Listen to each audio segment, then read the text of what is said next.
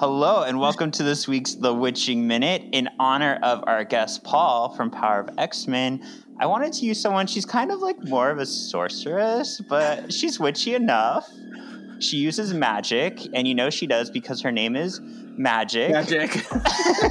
Illyana Rasputin, Colossus's little sister. Weird. Illyana! Yeah, that thing. Illyana! No! She's just so cool because she's connected to Limbo. She can make portals. She has a soul sword. Like, she's one of my tattoos on my arm because I've loved her since I was young.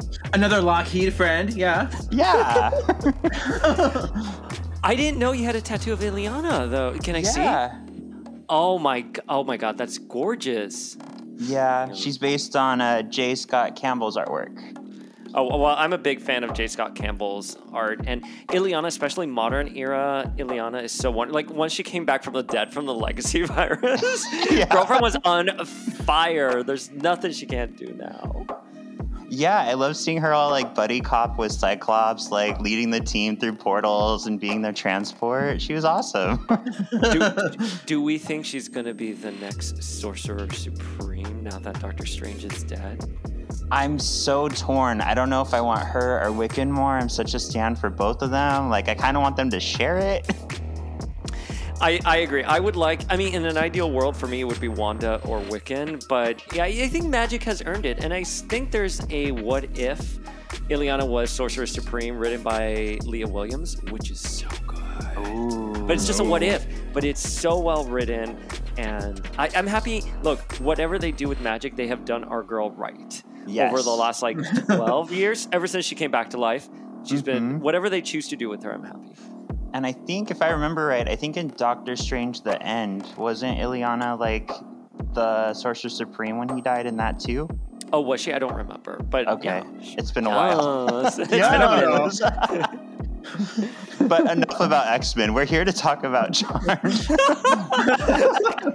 The OG witches. Right. Hello. Nice to see you again. Mm-hmm. Should put some clothes on. And you know what we did? We saw a fairy and she was very cute and she was sparkly and she was really, really pretty. It gets better. Hanging with the Hollowells. Wasn't that fun? Hello, and welcome to this week's Hanging with the Hollowells. We're here to talk to you about The 7-Year Witch. I'm Sean, I'm the ultimate charmed newbie. Oh, and I'm Kevin, the ultimate charmed expert. And we are here with Paul from Power of X-Men. How are you, sir? I'm doing well. I want a fun moniker like that, but I don't.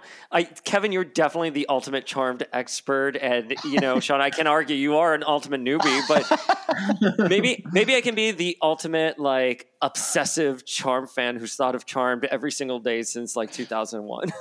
It just rolls off the tongue, and it's so easy to remember. I love that. I had a dream the other night that I was watching a Charmed reunion on Netflix with Rose and Shannon. And I turned to my husband in my dream. And I was like, I'm so happy this finally happened.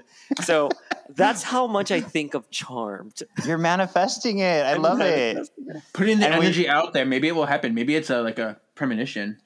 Well, Paul and I already manifested X-Men 97, and it's here. So see, oh, that's right. And I did watch your interview of that one, which was super cool.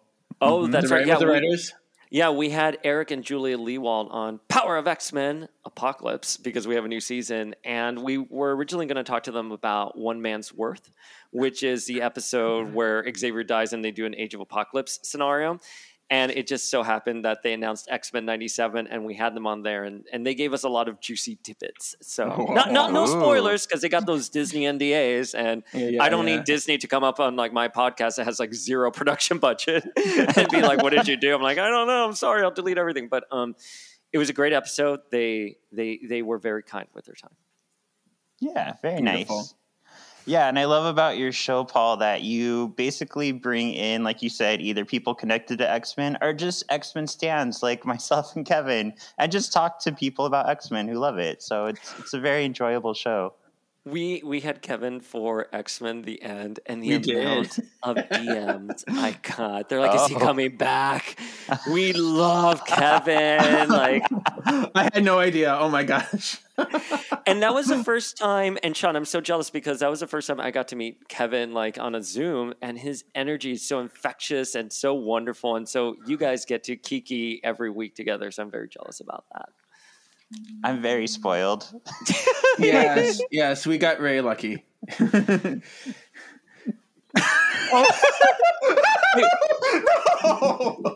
Wait, why do you have Ariel? I love Ariel. Why is he flipping out? Oh my god, that's an Ariel. That's an old school '80s Ariel figure. I had that. I had it near me one week when we were recording, and I just started showing it to Kevin when he was long-winded, and it broke him. We just finished recording. We were done. We weren't recording anymore, and then we just had a laughing fit afterwards. Yep. She's judging you. You know, she has She's those judging you. the judgmental God. stares. Look at that side eye. I know. Ariel girl. I mean, let's be real. Ariel's totally salty. Out of all the Disney princesses, she's salty. She's very She loves salty. going into a scenario making things fishy. So Yes, that Stop. saltwater friend. All right, let's get into the 7-Year Witch.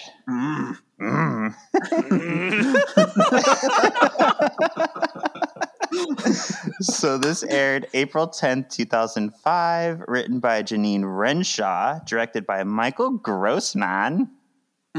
Yeah. related to Leslie. Yeah, probably. That's nice. All right. Piper and Paige orb into an alley. Paige, homeless, shames the homeless for having similar mattresses. They are looking for a paragon of good. Paige reminds Piper that Drake is going away that night. Piper apparently never caught on to any of the eye-fucking or flirting between Drake and Phoebe. They find the innocent and save her just in time and then are attacked by demons. Piper is hit with a thorn because we didn't know the female spits thorns. Did you catch the 150 reference in that scene? Oh, I missed it, I guess.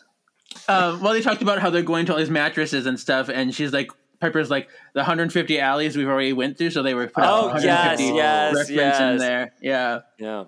That was fun. That's cute. And this is where we have the homeless line.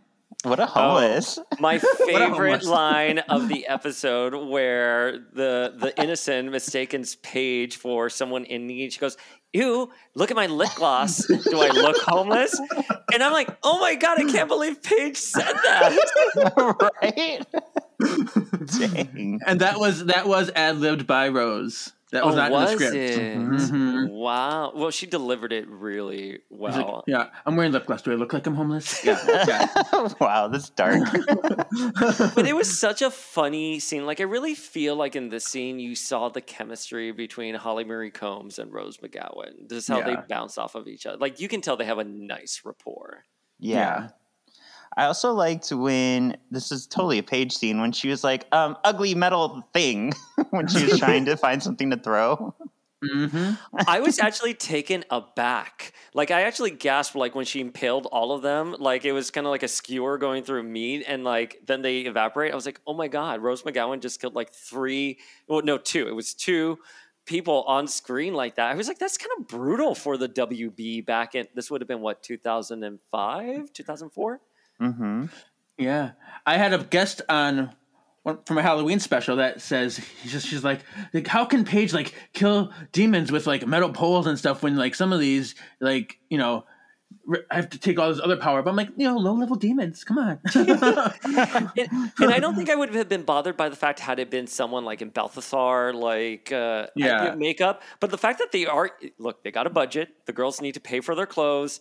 Like, they got a budget in season 7. Like, it's human-looking demons, which are the low-level demons. Exactly. And it was just, for someone who hasn't seen season 7 in a while, I always go back to seasons 1 through 4. But I was kind of thrown back by seeing those humans impale, but it was fun though, and I think I love Rose McGowan. I really do. I mean, look, I'm a Prue stan, but I love Rose McGowan a lot, and she brings her own special charm to the series. Oh, look at that. Paul, I just realized we did not ask you the questions. What So, questions? so is Prue your favorite sister? Yes, Prue is, as Kevin so painfully knows, Prue is my favorite sister. I'm glad she got the shout out in this episode. Although I was kind of like thrown off. The line always kind of irks me when we get there. I'll explain it, but Prue is my favorite sister. Okay. Yes, we talk about it in Be Careful What You Wish. Beware What You Wish. See, Beware What You Wish. Yeah, I know Beware What You going. Wish. Yeah, the book, because you were on for that episode of Words of the Witches, and we have a whole Prue, moment of love, where we just talk about Prue all the time, and it's great. So We did our like top best like Prue moments, but yeah, I'm a huge fan of Shannon Doherty, the Shando. I Yes. love everything about her, and to the point that where was I? Oh God, where was I like a day ago? Oh, I was in LA a day ago. I'm like, I don't even know where I was at. I was in LA and I was about to go to the Hawkeye premiere, and it came up on my YouTube notifications that Alyssa Milano comments on Shannon Doherty's feud in her book. Sorry, not sorry. I was like, oh, everyone stop! I don't care if I'm late. I need to listen to this, and it was all about Alyssa, who I really did love. I haven't read the book yet, but I did love the interview. She sort of owns her part of the feud with Shannon Doherty and says that, she felt she was more in competition with Shannon as opposed to that sisterly bond that they're supposed to have. And I just think it showed such great maturity on Alyssa's end, because this is a feud from at this point, 20 years. right. I'm glad she can have see that perspective of forest for the trees. And then she talked about how they always DM each other to check up on Twitter. I was like, oh my God, Prue and Phoebe are talking on Twitter. Can someone dox their conversation right now? I think that's the term, right? When you leak information, it's called dox, Right. whatever. I don't know. I don't know. I'm not that hip anymore. But then did you hear what she said about Rose? Oh yeah, I've been. I used to love roses, but I got pricked by a rose too many times. And then them. and then Rose retweets us going, lame. What a douche. She's like, what a douche. Yeah. Oh, what a douche. Yeah. Yeah. I think, Kevin, we talked about this. They are like sisters. They are. They're like sisters, and sisters have arguments and notorious falling out. So Yeah. I hope they all come together for a reunion on Netflix. That's all I want. But I'm sorry, that was a long-winded way of saying that Shannon Doherty is my favorite, and I wish she would come back. Shannon Doherty, especially in the Charmed comic, when Prue comes back, I would love to see her in that sort of leadership of all four of them. Being the big being the big sister. We'll have to have you both come back on Words when the comics start, because I know. I can't wait for the comics. The books are fun, but let's get to the comics. I think of the comics all the time, too. I love The Heavens Can Wait, which is the Prue arc. Nice. And follow-up question: do you have a favorite Charmed episode? Yeah, I don't know. It goes back and forth. It depends on my mood. I will say for 2020, what really got me through a lot of the pain and heartache was Charmed again and Hell Hath No Fury. Those two, three technically episodes, really got me through very difficult moments in my life. But traditionally, I love All Hell's Breaks Loose. It is like Prue's last episode, but I think it just opens up with a bang. The sisters are all assertive, and you have your different level of hierarchies, right? And stories where Prue is leading the charge. She wants to save the innocent. She wants to make sure that Shax is dead. You have Piper, who gets shot, and her romance with Leo, and Leo being heartbroken that she dies. And then you have Phoebe going into the underworld, doing something a little reckless and young, because she's the youngest sister. I just think the episode works so well on so many levels, and the Shando was directing it, and she was using technology that wasn't available for TV at the time with cranes and stuff. So I love that our girl pushed the envelope. I'm still unclear though, and Kevin, maybe you can weigh in on this. Did she know it was going to be her last episode? Because sometimes she makes it sound like she knew it was going to be her last episode by saying yeah, maybe I should have a little bit more blood, and other times it was a little unclear what was going to happen until the network made the call. Yeah, no. When they were filming that, nobody knew anybody was leaving. They had a feeling that somebody was going to leave, but they didn't know who it was going to be. So they kind of left it open that any one of them could have been gone. And it was just and I think they all anticipated coming back for 4, maybe, but then everything happened between and it shifted. So, but Michael Bailey Smith, who I met this weekend, did double duty in that episode. He did Shax and the Source in that episode. Yeah, he did. Oh, I forgot about that. Yeah, and I forgot he was Shax. Yeah.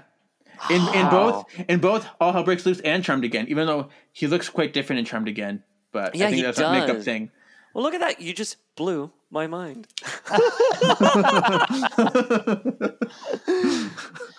And did you meet anybody else this weekend, Kevin? Oh. I met the wonderful Billy Zane. Oh my God. Who I'm going to talk about more at the end of this episode, I think. But yeah, it was a wonderful time. I went to a panel that he did, and I sang for him a little bit. And we talked about his sister who wrote the song that he performed. And I got her to autograph my book as well because she wrote the song and because she was there. And yeah, it was a lot of fun. Very nice. What a good weekend. Yeah. You look like you had so much fun. I was so jealous. And I was only there for a few hours. I went, did all the things I wanted to do. I'm like, okay, I can go now. Yeah, I got there about 10 o'clock and then left about 1:30. Nice. Yeah. You're like, sorry, Billy Zane, I got a piece. Bye. Yeah. I went to get some Indian food. Right. I got some Indian food to go eat, you know. Back at the manor, Piper and Paige orb in. Leo is dressed in a pretty dress. Oh. She lets Piper know that the elders are calling him to answer about all that Avatar biz. Much like after reading Taco Bell, things aren't sitting right. Oh, you mean eating Taco Bell? Eating Taco Bell. Yeah, I'm like reading eating Taco Bell, things aren't sitting right. Which I never have that problem after Taco Bell. I don't know. Maybe I'm just lucky, I guess. I don't know. I haven't eaten Taco Bell in a minute, but they opened one up in my neighborhood, and it's good. I did not have any issues afterwards. Yeah, I usually don't either, but I just think it's a fun joke to like repeat, so I do. Yeah, right. Oh my God, but the elder robes, I'm like, oh, back to these ugly elder robes. I know, it's such an eyesore. Yeah. Oh my God. And later on in the episode, we see Leo's chancletas. Like, I was just like, they're so ugly. Why do they dress like that? Because the elders just suck. Just Yeah. You know? That's the answer for everything. I mean, I talked about them all the time. Every time the elders appear, I'm like, we hate the elders. We hate the elders. And now it all leads up to this episode. Why we hate the elders. Why does Taco Bell make people poop? Because the elders suck. Because the elders suck. Yeah. Leo meets with Sandy and Odin on top of the Golden Gate Bridge. They tell Leo that they're going to strip him of his memories and powers. If he makes his way back to Piper, then he can stay with her. If he doesn't, then he has to leave Piper. Dun, dun, dun! Leo eventually agrees to it. He fights to say goodbye to his family, but Odin activated the spell. Now! Horrible. Odin's a jerk. Odin sucks so bad. God, is there ever a universe where Odin is like just a good paternal figure, like to anyone? Listen, this scene, I was just like, how's this fair? Like, they should have involved Piper and the Charmed Ones, been like, listen, we're going to let fate decide, Leo, and here we go. Like, this is rigged. This was rigged, as we'll see throughout the entire episode. Like, they don't even he doesn't even let Leo say goodbye or tell him what's going to happen or nothing. Just like, okay, you're going. And like there's no... Sorry, go. Go ahead. I was like, and Leo was like standing his ground. I'm like, yeah, we know where Leo stands. We know how much his family means to him. And to just like take that away. Horrible. Yeah. I just like, I'm profoundly confused by the entire situation. Like, he was supposed to be given a verdict. So I understand why Leo is like, oh, I'm not at all apprehensive, because even if it's a bad verdict, it's just a verdict. It's not sentencing. Like, I will come back. I'll be able to say goodbye to my children and stuff like that. Instead of going to the upper heavenly regions, then they come to like the Golden Gate Bridge and they're just like, LOL, JK, we're going to rob you of your memories. Good luck. And then as we'll find in the next scene, I'm like, you put him in the middle of a street? What the fuck is wrong with you? You guys are literally the worst. For someone who's supposed to be such a special, like, white lighter, elder, avatar, whatever, they're treating him like garbage. Like, no wonder he doesn't want to be with you guys. But But I thought they were pretty awful. Like Odin, although Sandy, like I can see it in Sandy's eyes. She believes in love. Sandy is she believes in love. Yeah, I trust Sandy, but I think she's like the only one that I would trust. Yeah. Yeah. The thing is, Sandy, our little Sandy, yeah. I think she does. She's definitely easier to deal with, but I feel like she still is bad at the core. I think because she still goes through with things that she knows are wrong. Have they? I haven't seen season 7 in a minute. Remind me, are Sandy and Owen like prominent figures this season, or they're just throwaway guest stars for this episode? They're in the whole season pretty much. They're in the whole season. season. Coming and going all season. Yeah. I do have to say, I was really afraid with this little part that this was going to be a lasting thread throughout the rest of the season. So I was like, this is some brand new day shit. You already hurt me with Spider-Man. I don't need this again. So I'm glad it kind of gets wrapped up in this episode. Yeah, I feel like this is a celebratory 150 episode, like a plot that they're doing. You know what I mean? Like they want this. Their big thing is that Piper and Leo, that romance, they want to make sure the audience gains some closure. Yeah, yeah, I like it. Yeah, Piper and Leo were like a staple through the entire series. So this is kind of like, here's something special for the fans. We're gonna see what happens to the relationship, and then it progresses us to the next step. You know, it kind of gives us a new momentum. Mm-hmm. And at this point, when I was prepping for the episode, right away a picture of Cole came up. So I was like, okay. And then in the credits, I was like, oh, Julian McMahon. I know what I'm in for. And that's the hard part. It's like, how are you going to not be spoiled? I tried so hard not to. Yeah.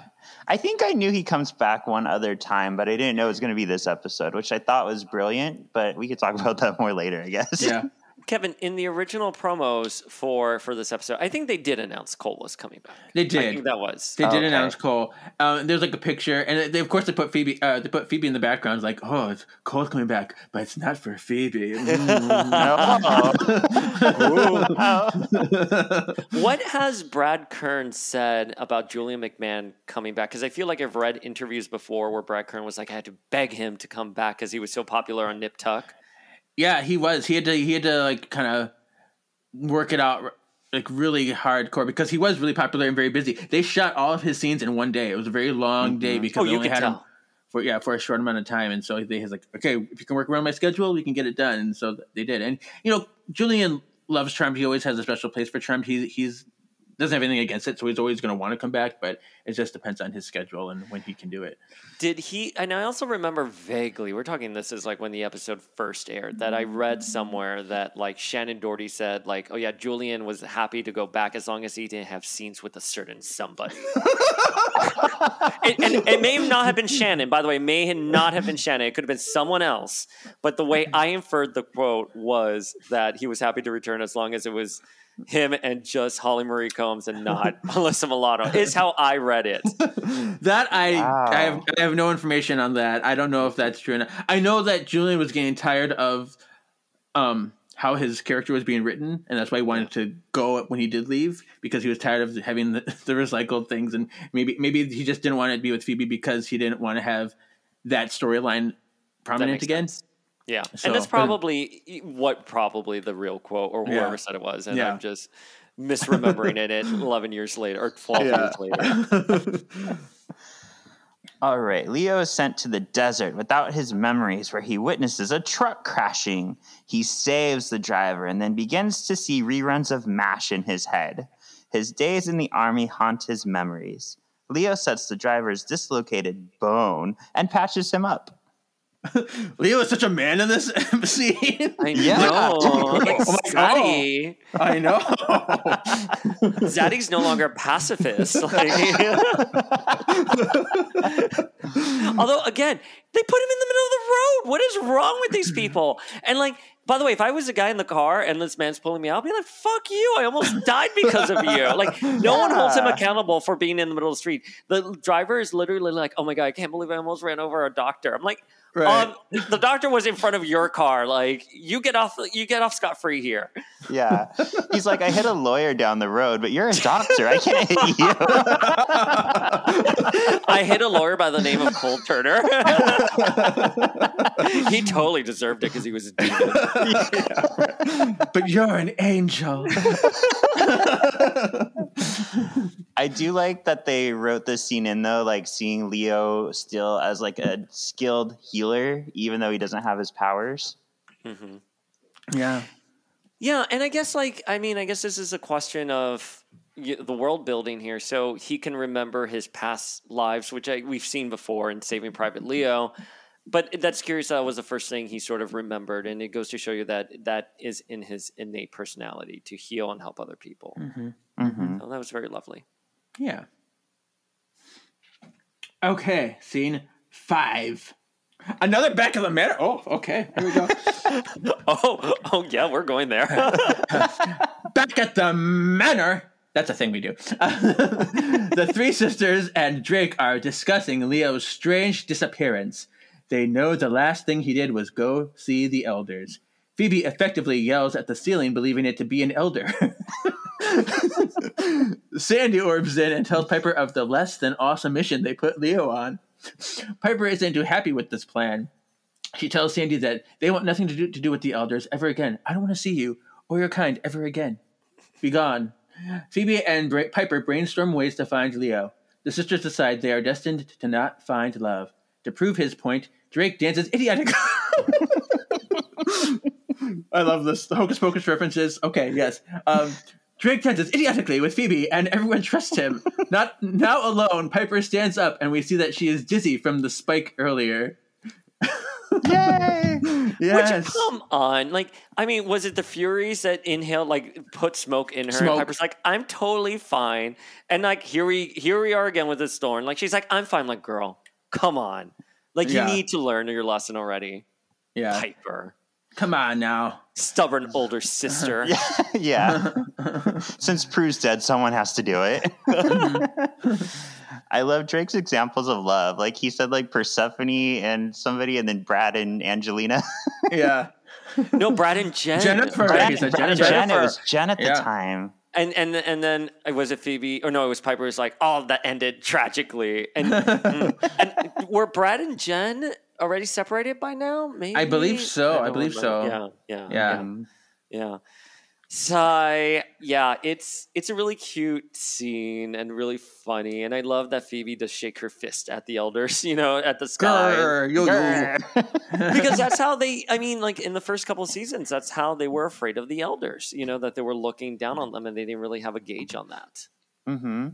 Yeah, for this being a landmark episode, they definitely brought in a lot of the, like you said, earlier stuff. Cole, like I like the way they've written it to be almost like a clip episode without the clips. Yeah, right. Because they have just a little flash of things that happened in the past. Yeah. Leo is at a police station trying to get help finding out who he is. The sheriff helps Leo by telling him lots of things he already knows. Leo had a memory of palpitating someone with lightning. And for those of you at home, I didn't write the script. That was all Sean. So the palpitating, all the credit goes to Sean's clever writing. Because that's exactly what he's doing. He's palpitating. Yeah. The sheriff traps Leo and they exit together. I'm so glad you got that reference. I thought you were going to be like palpitating. What? But you got it. You're on it. I know my palpitating so hard. I'm palpitating. My heart is broken. Anakin, my heart is broken. No. Paul's dying of a broken heart. Because Phoebe, Piper and Leo aren't together again. I was going to say Phoebe and Leo. Sorry, that's off screen. That's off screen. That's off screen. Oh my gosh, I have some notes that I OnlyFans. said. I have some notes I forgot to say in certain scenes. Bring it on. It says, Texas has a whorehouse in it. Because Leo's in Texas, his street is in Texas, so that's established. Yeah. And then I said, Piper telling Sandra off gives me so much joy.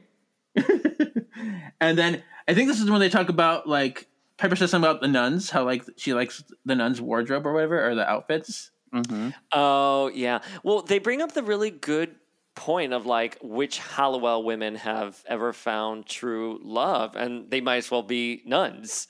Right. And I thought it was really cute. And I was like, okay, so Prue and Andy, yeah, fair point. Grams and all of her husbands, especially R.I.P. Alan, like, fair point. And then obviously Patty and Victor and Patty and Sam. So I was like, you know what? Sure. But what about Melinda? Did Melinda ever have someone? Melinda must have had someone. Well, she had Matthew Shades, who turned out to be a warlock that Oh, you're right. betrayed her. Yeah. But, and as far as we've seen too, so as well as the Halliwell men, because Chris and Bianca, that does not end well. Right. Unless, when time gets redone. But. Yeah.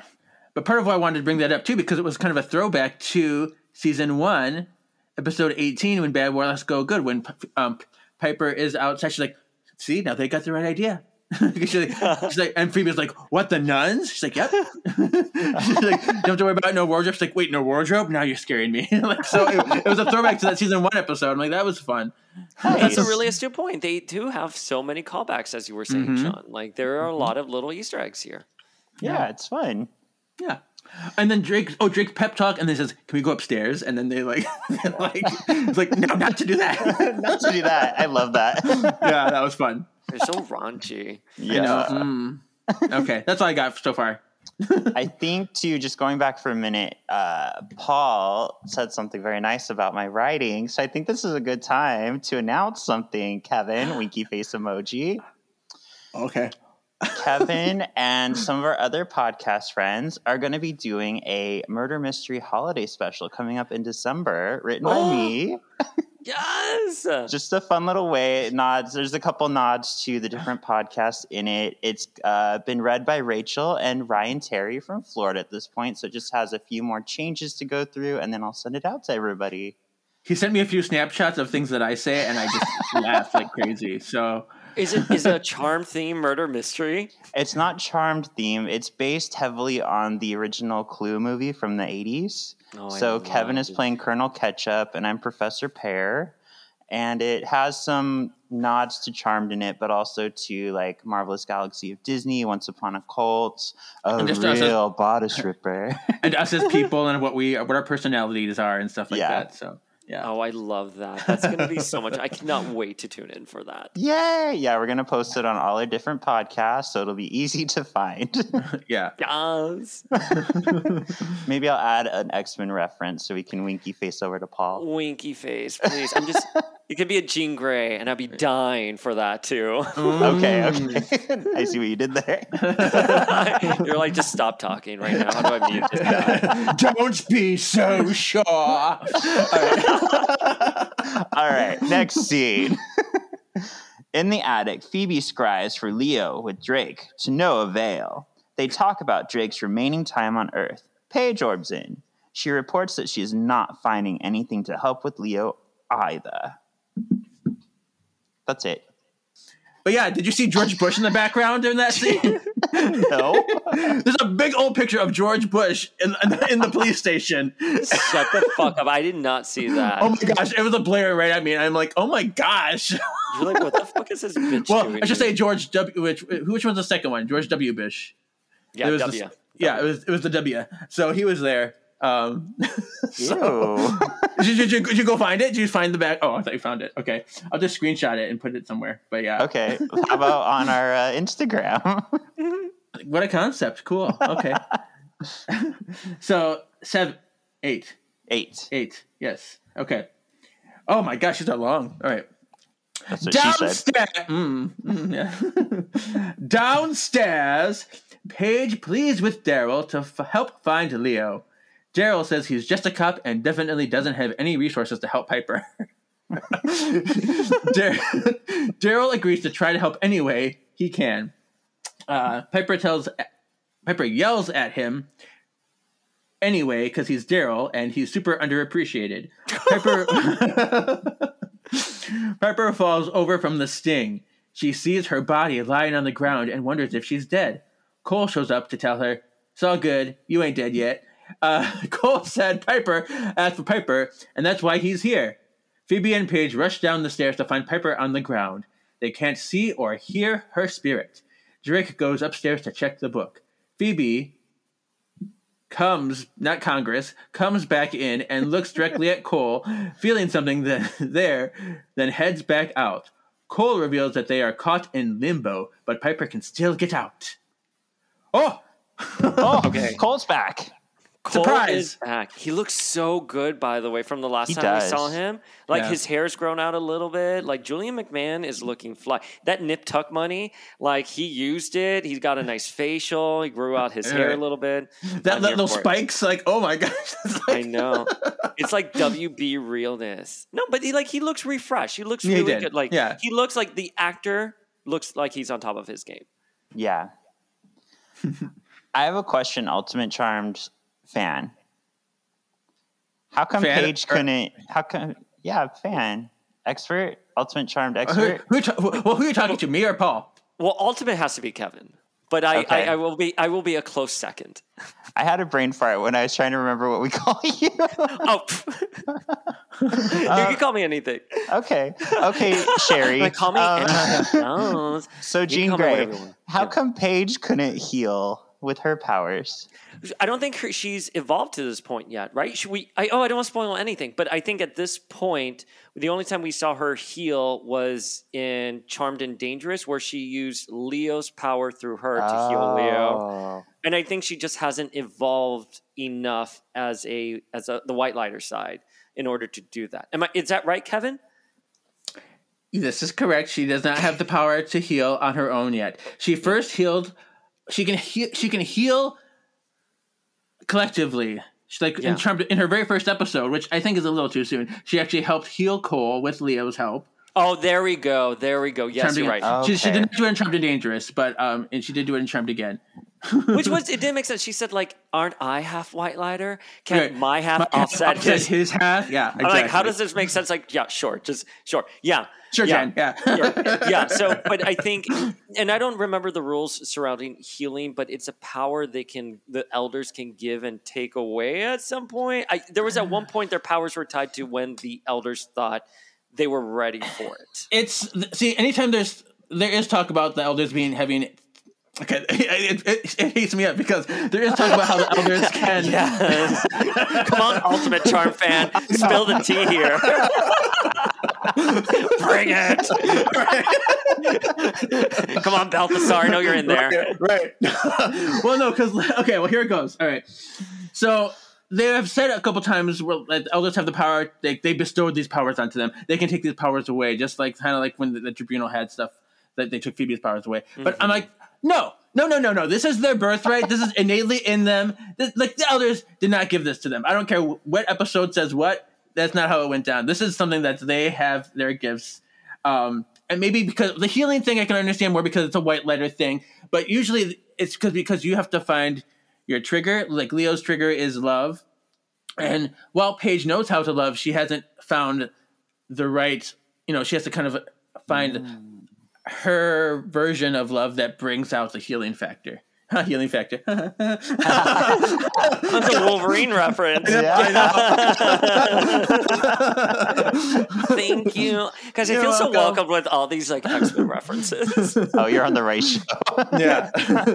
So yeah. But at this point, Paige, which is weird. You would think by this point she would know how to heal, but she doesn't learn how to heal yet. Well, and the reason why I also thought because when Piper, bringing it back to Prue, when Piper is in her room asking Leo, why didn't you heal her in Charmed Again? Leo goes, the elders? She goes, why didn't they let you heal her? And her. He goes, the elders, they don't have that kind of power. Right. So I think it's nebulous for me as a second Ultimate Charm fan here, but I agree. It does kind of enrage me. But can we talk about how like Kevin is such a Cole, so handsome, so debonair, and then the second we talk about charm lore, that doesn't make sense. He turns into Balthazar right there.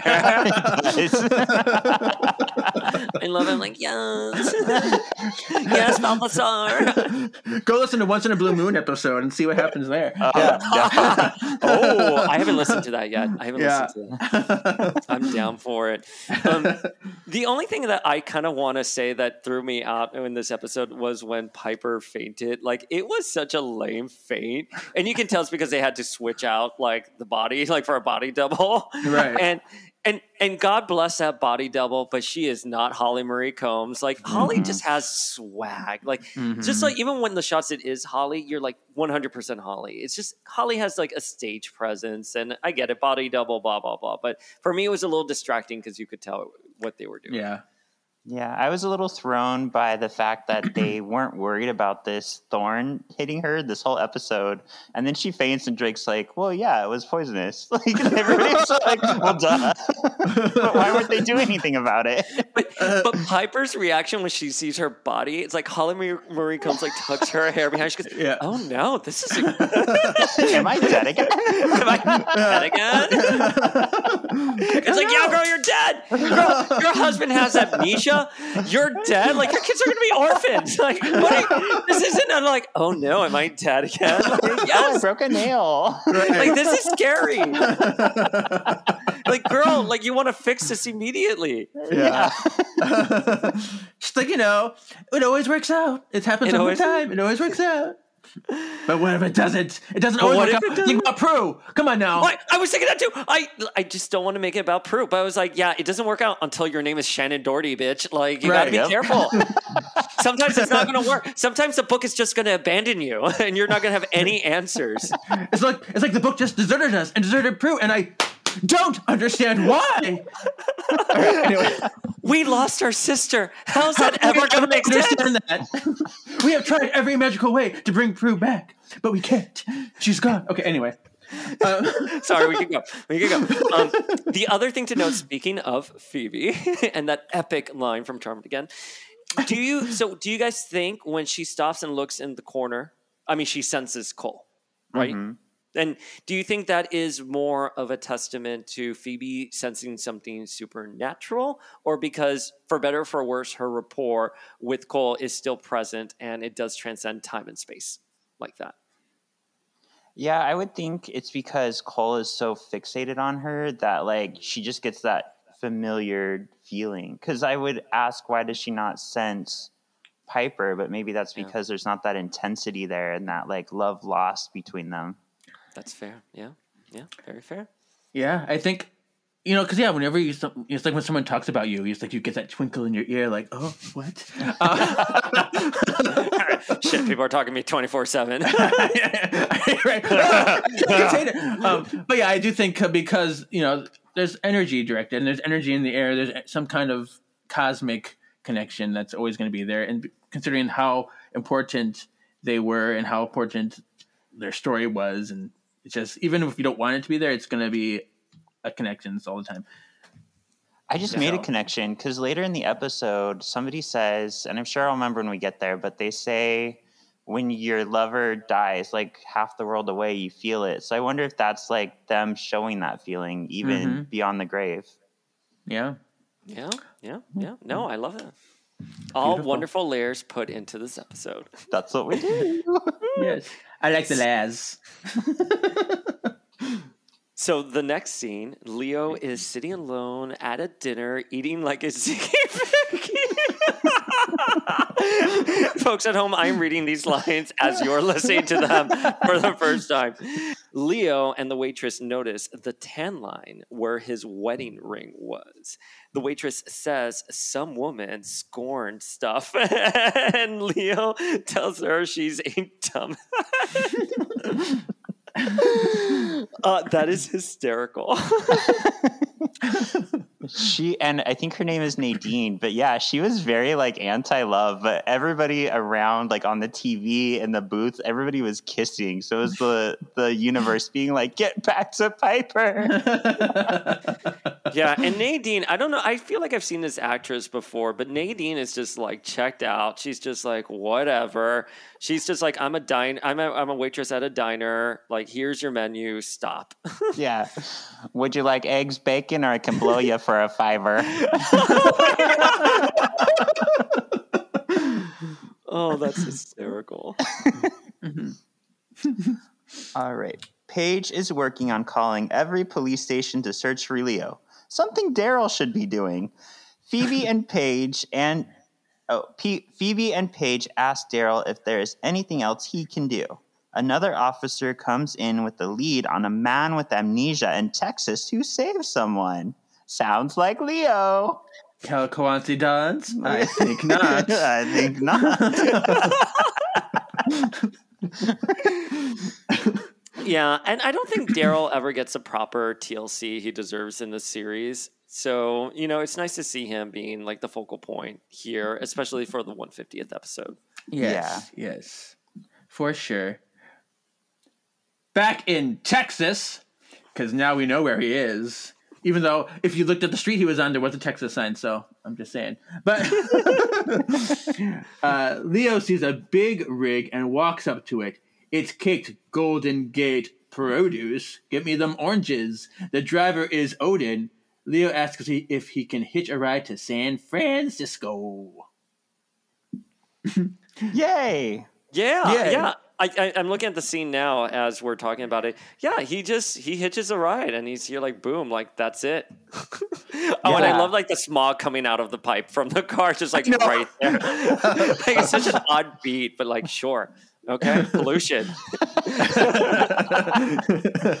It's everywhere. Yeah. It's everywhere. I remember like the minute I saw Odin, I'm like, oh, no, I don't trust you, Odin. You're setting him up somehow. Cheater! Such a cheater! I hate you so much. Anyway, continue. Back in the manor. Wait, did I say that right? Is it manor? How do you guys say it? We say it like Sarah Sanderson, how she says, thou shalt not speak to master in such a manner. Okay. Back in the manor. Or specifically the attic, Drake gets mad and slams his fist by the book. It becomes scared of him and runs away. Poor book. It opens for tips for future white lighters. And it's a page written by Leo to his future sons. And Drake rubs his chin in thought. I wonder what this could mean. Let me read it out loud. Which sets up the ending for the kind of like ending surprise. It's reminding the audience members that Chris and Wyatt are in fact white lighters. Yes. Mm-hmm. Downstairs, Cole is calling about with Piper. It is revealed that Piper is caught in the house, Beetlejuice style. Cole tells Piper she needs to have faith in her love for Leo to beat this coma. And I love how in this scene, even like Cole goes back to Prue. He says, like, I go all the way back to the Prue days. Like, that's his badge of honor. Well, and that's the thing that kind of pissed me off because, like, up to this point in Piper's life, the majority of her life has been with Prue. So going back to the Prue days when she's only been dead for like 4 years, I was like, okay, this is more of like a television timeline for the audience, not so much Piper's life. But you know what? They snuck in a Prue reference in the 150th episode, so I am more than happy for it because I think after the second half of season 4, the Prue references are few and far between. Mm-hmm. They do happen, but just not as frequently as they did the first half of season 4. Right. So I'm happy with this. Yeah. Back in Texas, Phoebe and Paige are hot on Leo's tail. They talk to the love-lost waitress. She lets them know that Leo took off with a truck driver. Paige and Phoebe somehow get a car and drive after the truck. I was like, car. Yeah. It was funny though because Paige is like, we need a car, and the next scene is them driving a car. I'm like, where did that come from?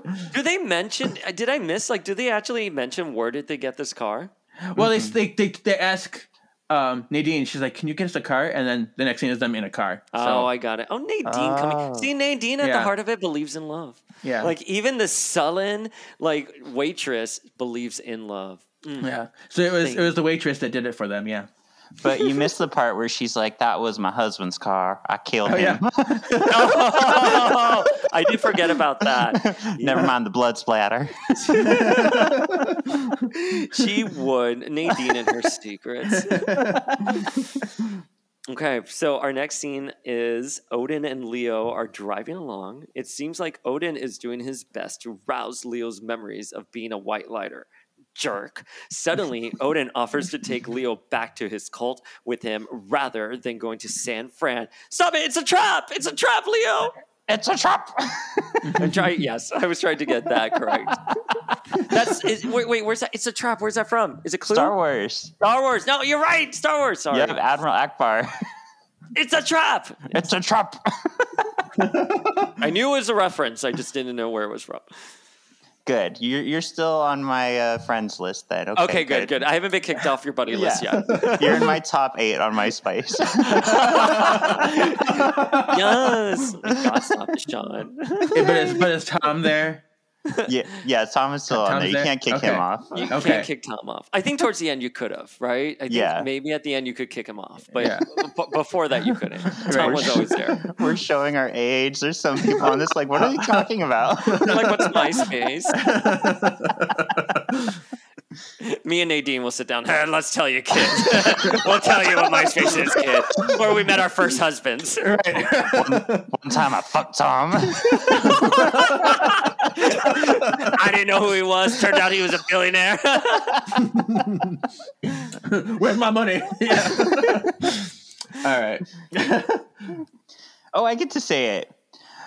Back at the manor, Cole and Piper continue to talk. Piper tells Cole it's strange that he's being so Mr. Helperton since she did help Von Quiche him, even though she didn't.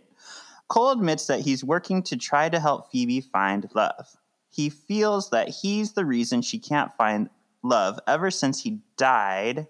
Cole tells Piper to make a love beacon for Leo. Aww. Oh. You know what's funny? I feel like Cole goes on about love a lot. Like that's one of the things he always preached about when he found it. It was something that was always like on his mind. It was like he never not thought about love ever since he met Phoebe. And makes me wonder, like, why isn't he a Cupid? That's true. That's a fair point. Why would they wouldn't have him be a Cupid? I also with Cole here, like, I love how, like, the stakes in the story are Phoebe, like, not Piper's health and well-being, but Phoebe being able to find love again. Like, that's what everyone is concerned about. Yeah, I've been waiting 2.5 years to make Phoebe not give up on love. I can't move on without this.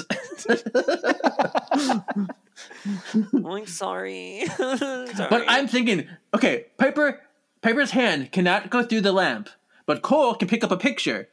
Yeah. So what is he? That's what I want to know. What would you help me out with the charm mythology here? What would that make him if he's on like an astral plane and he can touch physical objects?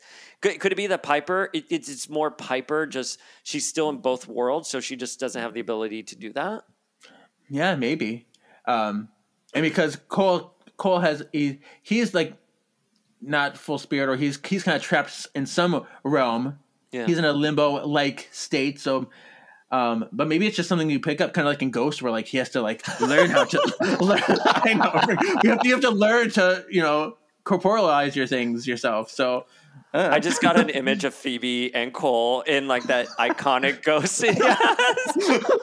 Listen to our last episode. We get into a whole. Which was it? Last episode?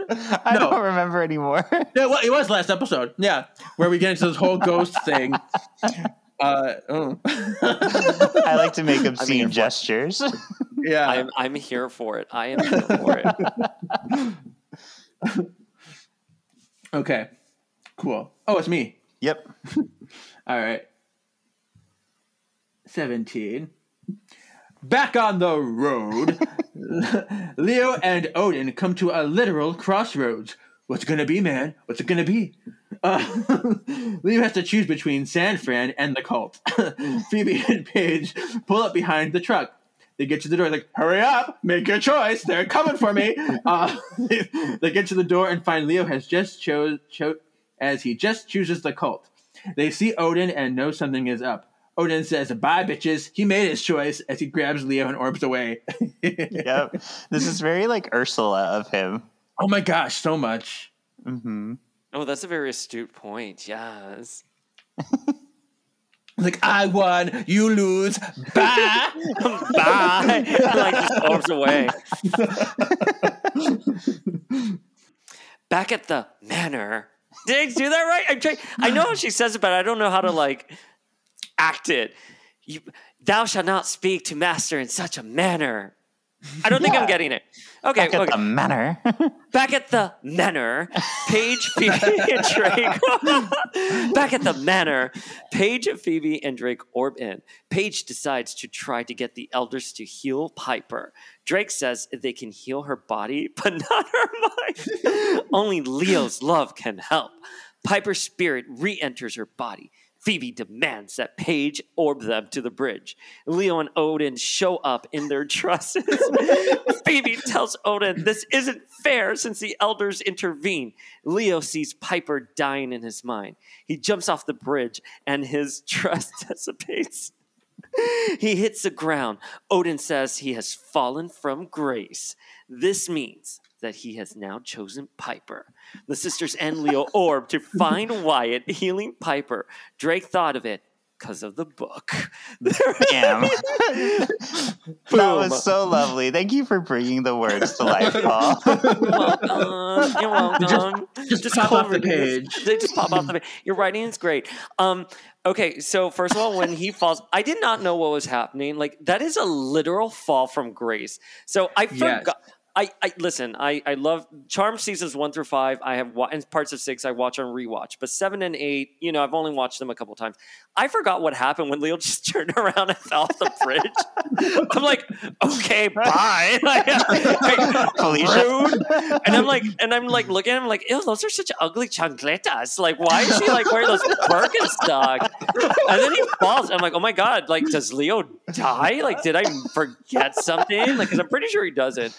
And then, like, he gets up and, like, he has all those wounds on him. And I'm like, oh, literal fall from grace. And I'm literally like, Brad Kern, that's a little too on the nose here. Like, and I love how they set it up before. They're like, no elder has ever fallen from grace. And it's like, okay, so he is going to fall from grace. Yeah, Right. I completely agree. I actually have a note here on it that, like, it's kind of just silly the way it happened. And I like the idea of it, like, falling from grace, but it's too literal, Mr. Kern, just like you said. It's Right. just a little too on the nose. And it's have you guys seen Eternals yet? Yeah. Movie Yes. Okay, well, a minor spoiler, big spoiler warning for anyone in your community who hasn't watched it yet. Icarus dies at the end, and because he flies right into the sun. And I'm like, really? Like, that's how you're going to kill Icarus? Like, a little on the nose there. I know. You Yeah. know? Good point. Yeah, I noticed that too. And yeah. So it it's could've been not a better. criticism on Charmed specifically, just criticism in general on deaths that are a little on the nose, like Fall from Grace or Icarus flying too close to the sun. But you know what? I really liked it. I questioned why Odin and Leo did come back because I thought once he made his choice, that's it. He's gone for good. But they actually, entertained the Charmed ones. Like, they actually orbed down. And you would think, though, They just came to gloat. They're like, we're elders, we suck, we're gonna throw in your face, we won, bitches, and that's what there is. That's what they're doing. but don't you think, though, like, if Destiny had, in this game scenario, Destiny had chosen that Leo would be an elder, that they would have given him back his memories and been like, haha, guess what? You gravitated towards, being an elder, so here are your Right. memories back. Sorry, your wife's got. No, Leo still has amnesia when they orb back down. Right, probably because they didn't want him to start fighting with them again. Because if he had memories back then, it's gonna be like this whole like, oh, I got to figure out a way back, to get back there, and they don't want to give him more reason and more more likelihood to betray them again. Agreed. And like the ending with Wyatt healing Piper, I liked it. I wish they would have given you a little bit more of a plot beat in the story because it happened really quickly. And I was like, oh yeah, this is, when you're watching it, this is the first time Wyatt heals someone, and it's his mom, and it's really cute. And this solves the dilemma from a plot standpoint that if you don't have Leo healing the Charmed One, who's going to be doing the healing? Mm-hmm. Well, thankfully we have baby Wyatt who has the ability to heal should you need it. I remember the first I remember the first time when I watched this on air when it aired in 2004. I'm just like, that part came. I was like, ah! I think I screamed out loud when that came in. I was like, yes, Wyatt! Oh my god, that was so, I would have loved to have seen that. That's adorable. I was so excited. I'm like, oh my gosh. I'm crying. I'm like, oh. So what was your reaction? Since this was the first time you saw this, Sean, what was your reaction when that happened? I was surprised with myself that I didn't catch on that, like the kids are white lighters, so he can heal too. Like, it was just a really cool moment and just kind of pretty. Mm-hmm. Yeah. But don't you love how Wyatt can heal much faster than Paige can heal? Yeah. He's like the Wonder Baby. Like, he made a dragon come to life from a TV. Yeah. Well, and I wouldn't hold that against Paige. I think because it's been shown that he's very prodigious with his powers. But you know what, Kevin? Fair point. Poor Rose. Listen, I love Paige. Out of all the Hollowell sisters, I don't think she's the sharpest one. So I'm sorry, Paige. I think she's the wittiest one. I think she's the funnest one. But I would expect Prue and Piper to learn how to heal first if they had powers before Paige. She's a baby. She's a baby. Yeah. Yeah. But yeah, Golden Boy Wyatt over here, with his Excalibur. Whatever you are. What did Chris say in that one episode where Piper's attacked while she's pregnant with Chris? Where she's like, I'm just worried. Why didn't the shield come up? And Chris is like, what? He had a shield? Right. Yeah. Like, if I even need more of a complex. So, like, why is just like the Wonder Baby there? Yeah, poor Chris. All right. Drake and Phoebe are giving dramatic literature goodbyes. They reminisce on the 3 episodes he was in. Phoebe thanks Drake for helping renew her faith and love. Phoebe asks how Drake found her at exactly the right time. He hints that Cole helped him, but doesn't really answer. So, yeah, because remember when he first appeared and we talked about, like, how does he know this about Phoebe? What? And then now we're like, now it's revealed. All is there. Yeah. All is there. I love this idea of like Cole getting redemption though from the grave. Like it leaves a better taste in your mouth. Yeah. Phoebe's a little too cool that Drake is about to like go past these doors and die. Like she's just you're like, oh, woe is me. Yeah. Like what's for dinner? Like, okay. Like I'll never mention him again until we do like but the redemption thing, I don't want to spoil the comic in any way, shape, or form, but I thought it was really interesting you said redemption because I think that is a theme that comes up in the comic. Yes. I don't want to spoil it for you, so I'm just not going to say anything else. Right. We'll get to it. I'm so excited. It's going to be in about a year, but it's fine. I still like put it on my calendar right now because I am going to be there when you guys do this episode. Because I have about 20 books left to do. And then I start the comic, so. Okay. But yeah, that's good. And did you catch the little similarity they put in this episode? Because Cole quotes Shakespeare, and then we have Drake talking about Shakespeare. Oh. So he's nice. Like, Cole's like, he's like, I picked it up recently, like. And I love the part where he goes, "Think of me when you dance," because that's what I had him sign in my book. Oh. Billy Zane, did he even remember that line? I'm not sure, but I told him, I'm like, right, think of me when you dance. He's like, okay. So I have no idea if you remembered it or not, but I did test him. I'm like, do you remember the song you sang? He's like, yeah, I sang Mike Citra. Like, can you sing it for us? He's like, no. I'm like, no. He's like, no. He said the thinking. He's like, I'm like, you don't know the words. Like, fine. But he did tell me, like, when I started singing for him at his booth afterwards, he's like, you know the joke there? Because, like, it's like, be grateful and find another pastime. It's supposed to be like he's going to say something else. Fine. I'm like, oh, how come I never caught on to that before? I thought he was being, like goofy and stuff. But yeah, he was supposed to say something else. I'm like, oh my gosh, I'm stupid. But fine. Yeah, I learned something new talking to him. Yeah. Drake dances to the doors of death. He just slides into the doors and they automatically close. Where he speaks to Cole, they reveal through conversation that everything was set up by Cole to guide them together and help Phoebe. Drake is thankful for his time as a human and for getting a chance to fall in love with Phoebe. I fell in love with her. I did too. We're brothers now. Cole puts Drake in close and oh god, now I'm getting okay. We're bonding. Cole pulls Drake in close and they kiss. Drake slips up and accidentally calls Cole Phoebe, but it's okay. It doesn't ruin the moment. Cole also accidentally calls Drake Phoebe, but it's okay. It doesn't ruin the moment. Then Drake's spirit disappears from existence. I have a problem on the show, Cole, where sometimes or Paul. I'll take Cole. You can call me whatever. Don't worry.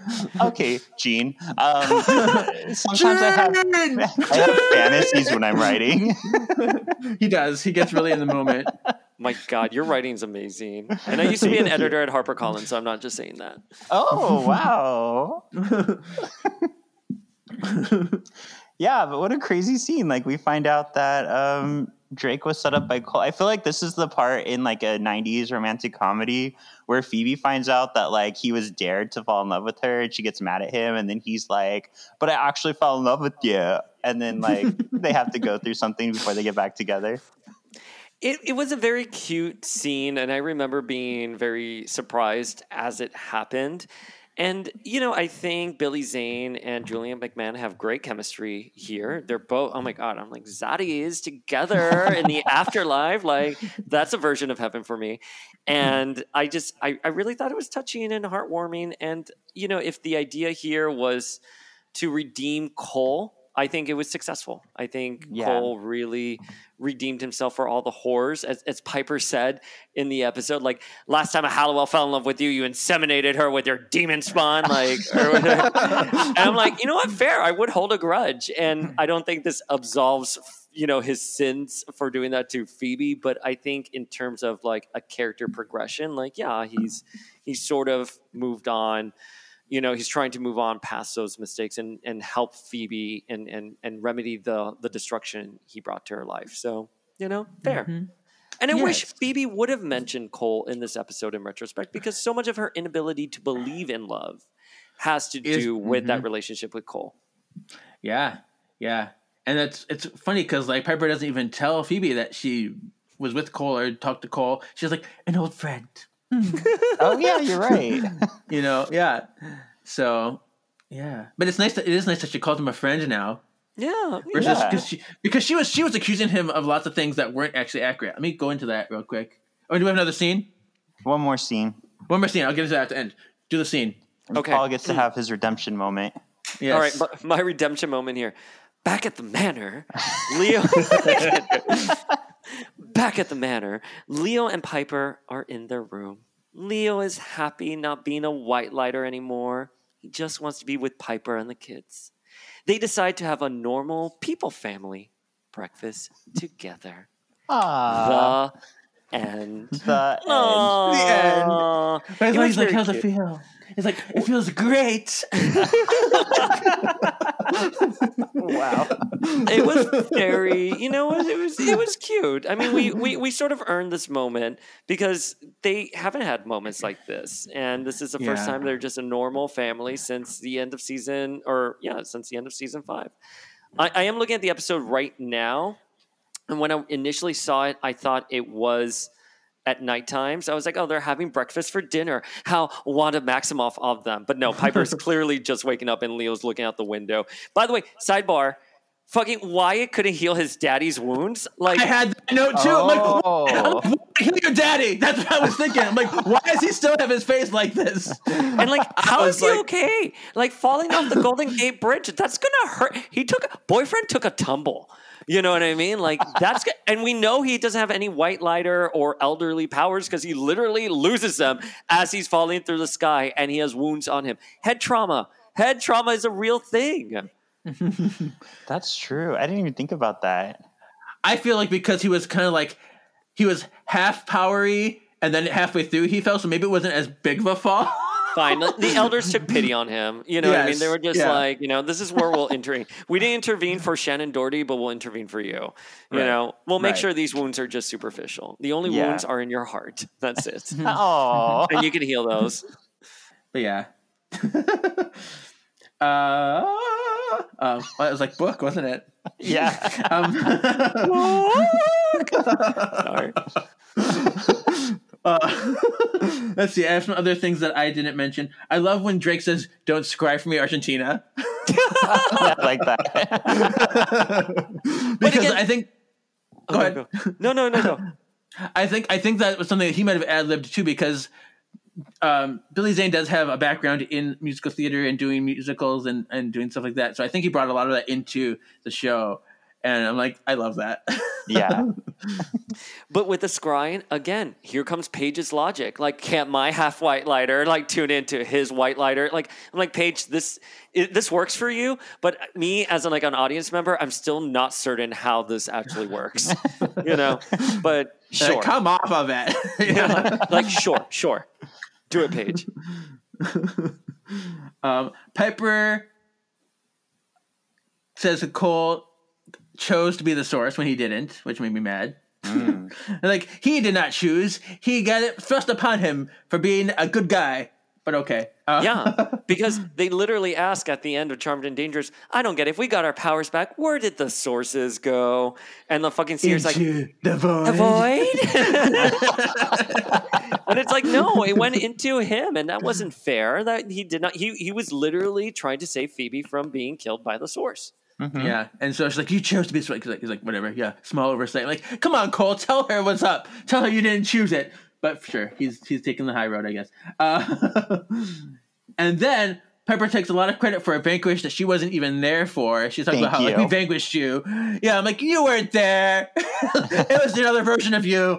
So, That's right. So And she was even passed out when that happened. So so it was really Paige who did it. Paige is the one he should be holding the grudge against, not Piper. So I was like, And would okay. that Cole even remember? Like, what? I guess, yeah, he did remember in the Charmed Sentinel, right? That was episode 100. Centennial He Charmed, would, yeah.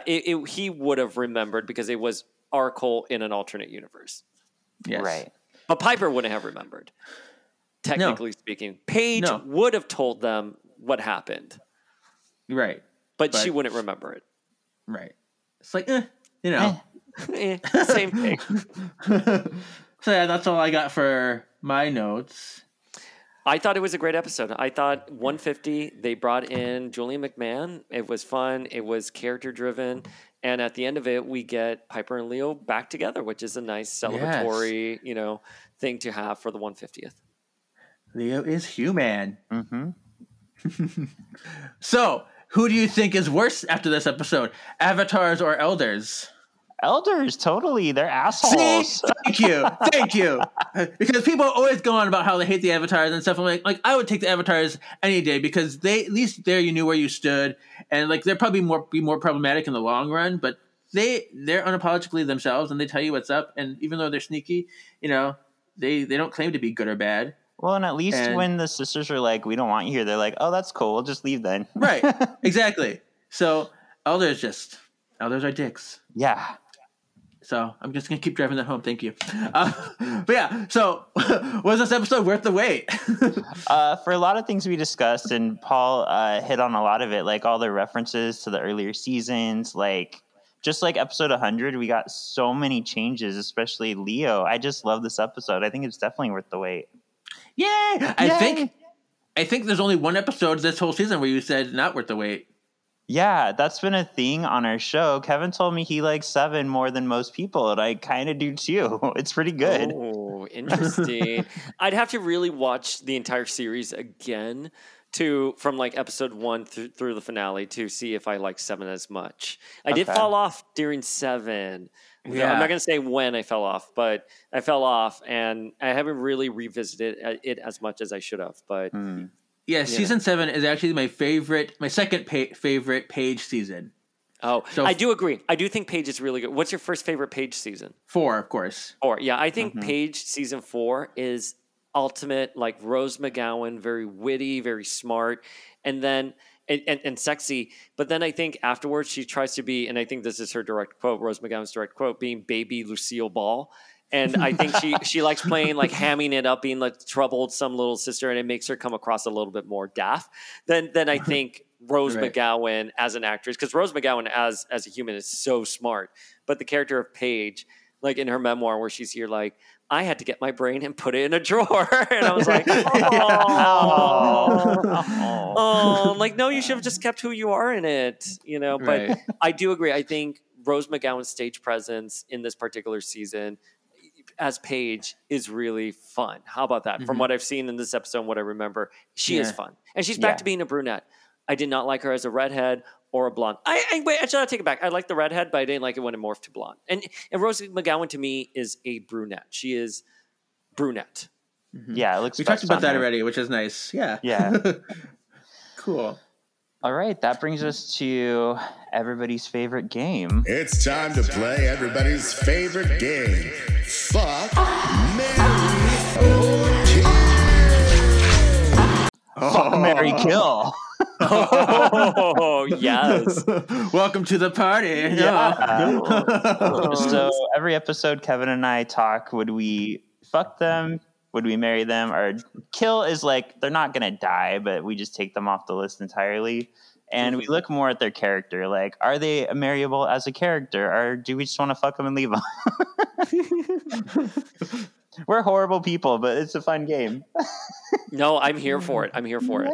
Yay. I'm excited. I can't wait to see what my options are. I mean, Okay. I can't surmise here. All right, good. So we'll start with you, Paul, with Clyde, played by David Wells. This was the truck driver with the broken arm. Oh, wait, let me pull up. Hold up. I need to pull up their photos here. I thought you were going to give me Julia McMahon, like Brian and Billy Zane, but you're giving me the truck driver. Hang on. Hang on. Because I want to be fair. I want to be fair here. Wait, Clyde. Wait. I can't find the actor. Give me the actor's name again. David Wells. David Wells, Charmed. Okay. Oh, okay. I guess that answers that. Yeah. No, you don't have to. Give me my other two options. Let's see. Okay. Well, we do them one at a time. One so at a you time. can use like fuck, marry, or kill as many times as you want. Oh, okay. Oh, I thought you were going to give me an options of three, and then I have to. That makes okay. more No, sense. It's a spin off the typical game. Yeah. It's a little different. Okay. Yeah. Listen, he looks really nice and everything, listen, if I was standing in the middle of a road and he swerved to miss me, I'd be like, oh, that was so cute. Thank you so much. But I'm going to have to kill him. Okay. He'll be dead. He'll be coal level dead. How about you, Kevin? I mean, yes. Yeah, he's a nice guy. I mean, I happily like move his bones around if I need to move his bones around, but like, oh, that's unfair. Not happily moving his bone around. I'm not moving that bone around, but like, There's Ariel. but yeah, I'm gonna kill him too. Sorry, dude. Yeah, I have to kill him too. Sorry, Clyde. Oh, so sorry, David Wells. Thank you. But don't you think it's interesting that his name is Clyde? Yeah. And Leah was friends with the Clyde that sent Paige to the past. I wonder if that was a throwback too. Yeah. Yeah, No, you're that's a absolutely good right. point. Yeah. Mm-hmm. All right, so let's move on to one that Paul's going to get more excited about. The sheriff, played by Brett Rice. Hold up. Let me pull up the photo. Hold up. Okay. What's the actor's name? Brett Rice.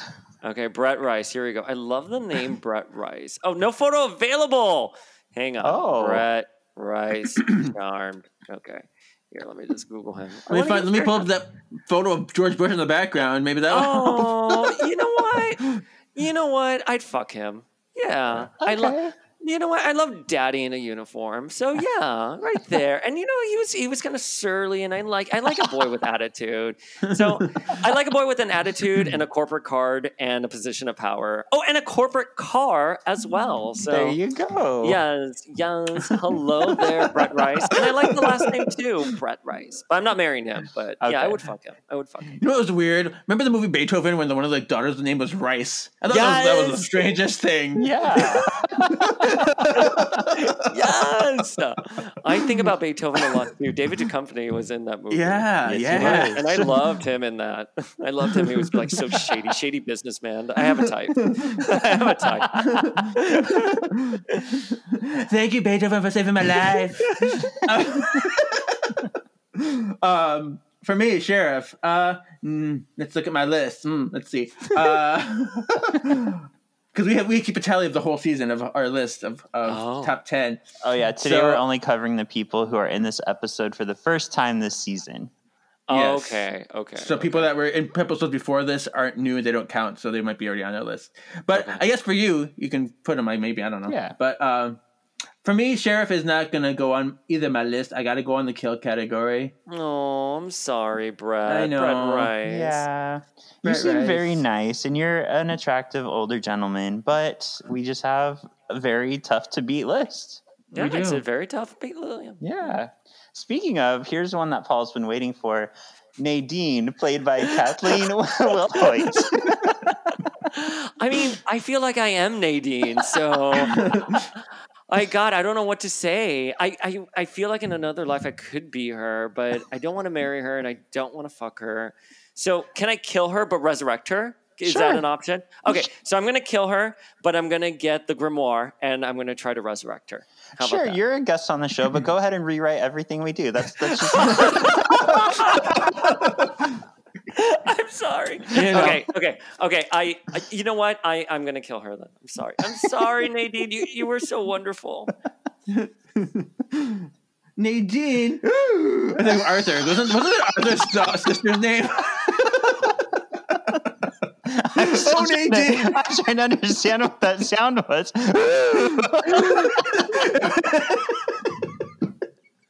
It was Arthur because Arthur goes. He always had that weird gasp when he was upset with something. Yeah, Buster Baxter went away, then he came back. Anyway, yeah. Nadine's not making my list this week. I think she'd be real fun to chat with in a diner like that. Agreed. She'd give me some personality and we'll have some really nice conversations, but not making my list. Yeah, Sorry, I'd probably Nadine. kill her and then resurrect her. I just thought of that. Oh, did you now? All right. Last but not least, first time in this season, Cole Turner, Julian McMahon. Yeah, I would marry him so I can fuck him every night. Oh my! Yeah, so right there. So seasons. I think he looks so handsome in this episode. I used to love. I didn't think he was that attractive on the earlier seasons of Charmed, but then when he got to Nip Tuck, I was in love with him. And then I saw him IRL at a Fantastic Four signing at Jim Haley's Comics in Manhattan, and I thought he looked delicious. And so here I will reiterate that yes, I will marry him just so I can have sex with him every single night for the rest of my life. Right there. Okay. Fair enough. How about you, Kevin? You know what's funny is because I was never a big Cole. I mean, I liked Cole as a character, I suppose, but I didn't like how he was written. But I was never a huge crush person on him. I always preferred Leo. Mm-hmm.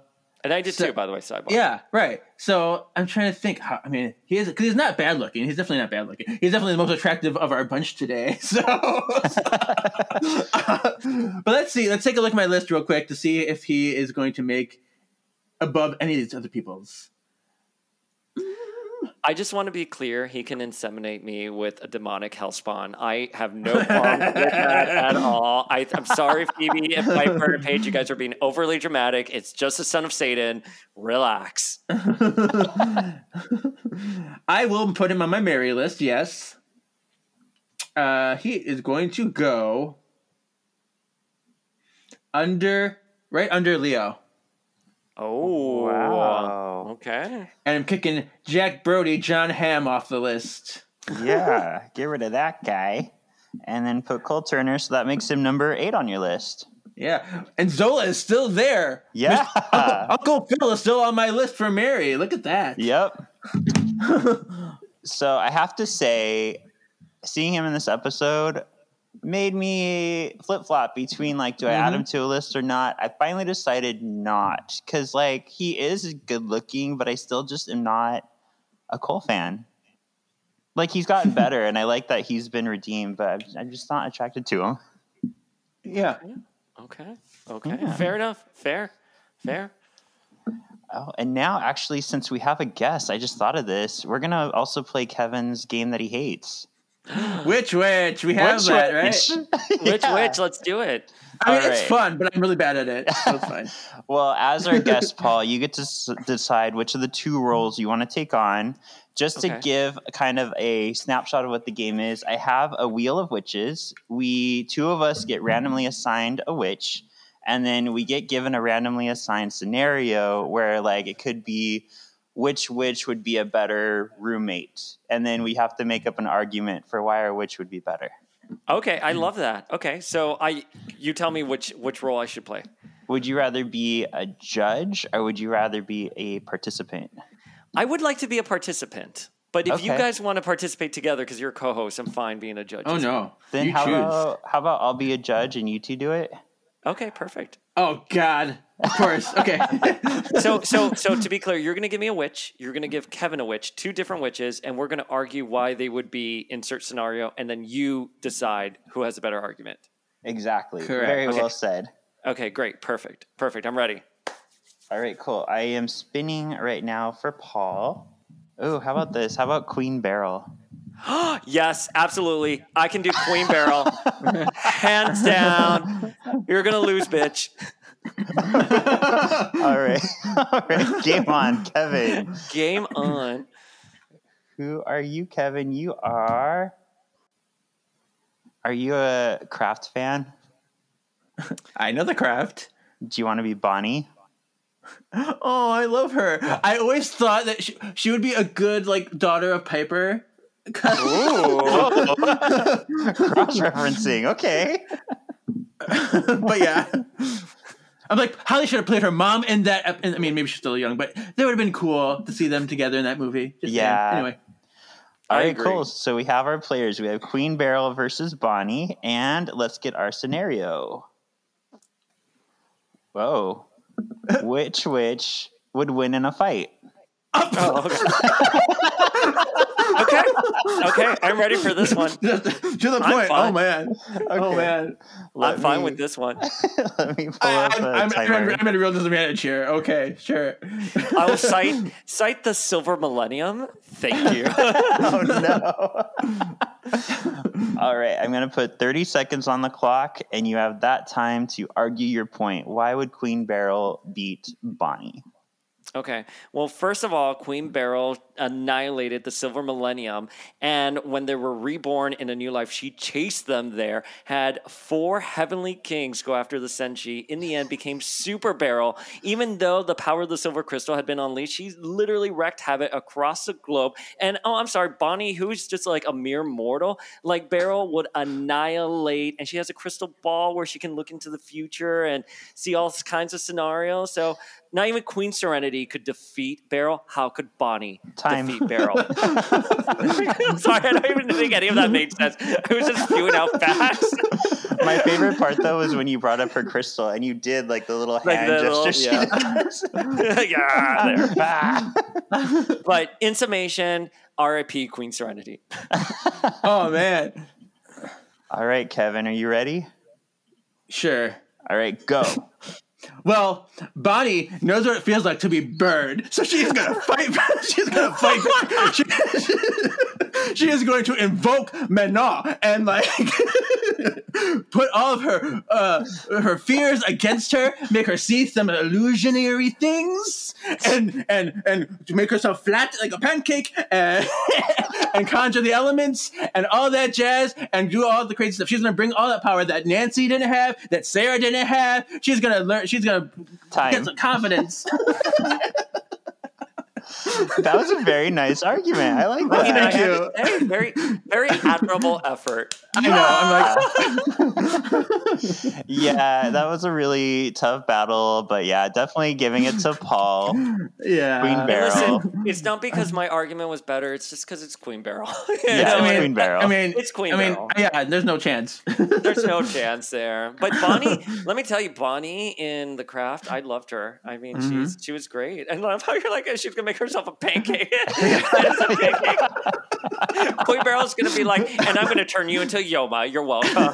Take my I ate skies. pancakes for Take my breakfast. skies. Yay, how fun. Yeah, that one was definitely weighed more on one side than the other, but great Yeah. arguments. It was rigged. The elders, I'm telling you.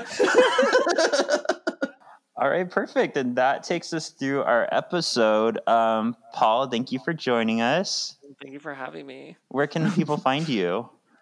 You can find me on Instagram at Power of X-Men. If Instagram should go down again like it did in October, you will find me tweeting randomly. But other than that, the Twitter is just like retweets. I'm predominantly on Instagram. And Power of X-Men is on all podcast platforms. And we do have Leah Williams coming on the podcast next week. So please check that out. Yeah, she's very fun. And I have a wonderful co-host there, Scott Free, who's amazing, and we had a fun time kikiing with Leah Williams. Another Cyclops fan. Mm-hmm. Oh, he's a huge Cyclops fan. Yeah, and we have to. By the way, we have to have you guys on. We are reading every issue of Age of Apocalypse for this current season, and because Scott is new on the podcast as a co-host, he's kind of like the page. You know, he's new. We're giving him a couple episodes just to be on his own before we bring in like other guests. But we would love to have both of you on because you guys are a riot. I'm going to have to come up with games. I'm going to have to come up with games with you guys. Every time I I'm love with Kevin, AOA. oh, good. Well, you're gonna have fun. We're reading Legion Quest right now, so once we get Nice. into the deepness of AOA, let's make sure we have you guys. Yay! Woohoo! And you can find me on Marvelous Galaxy of Disney and Once Upon a Cult and Hanging with the Hollowells, which we're doing And for right the now. crowd. Oh, and Force a Crowd now. He's got 4 podcasts. Like, it's insane. I Anyway. hate life and sleep. Yeah. Well, you can find me at Words of the Witches on all the places and KGZ87. Yay! And don't forget, look for more information on our Murder Mystery Holiday Special, which will be soon. Yeah. Yeah. So the next episode is Scry Hard. Don't scry for me, Argentina. But Don't cry for me, Argentina. what do you think that's about? I guess based on the title, maybe they get held hostage at a Christmas party and they have to use their witchiness to escape somehow. I mean, not completely wrong. Okay. I mean, yeah, the kind of things happen where they're kind of in a hostage-ish era. There are witches in it. Yeah. But most of it's not close, but you do get a little snippet of what could be. So there you go. Okay, cool. All right, Hollywags, thank you for listening, and we will see you next Tuesday. See you next Tuesday. Bye. Bye, bitches. Yeah.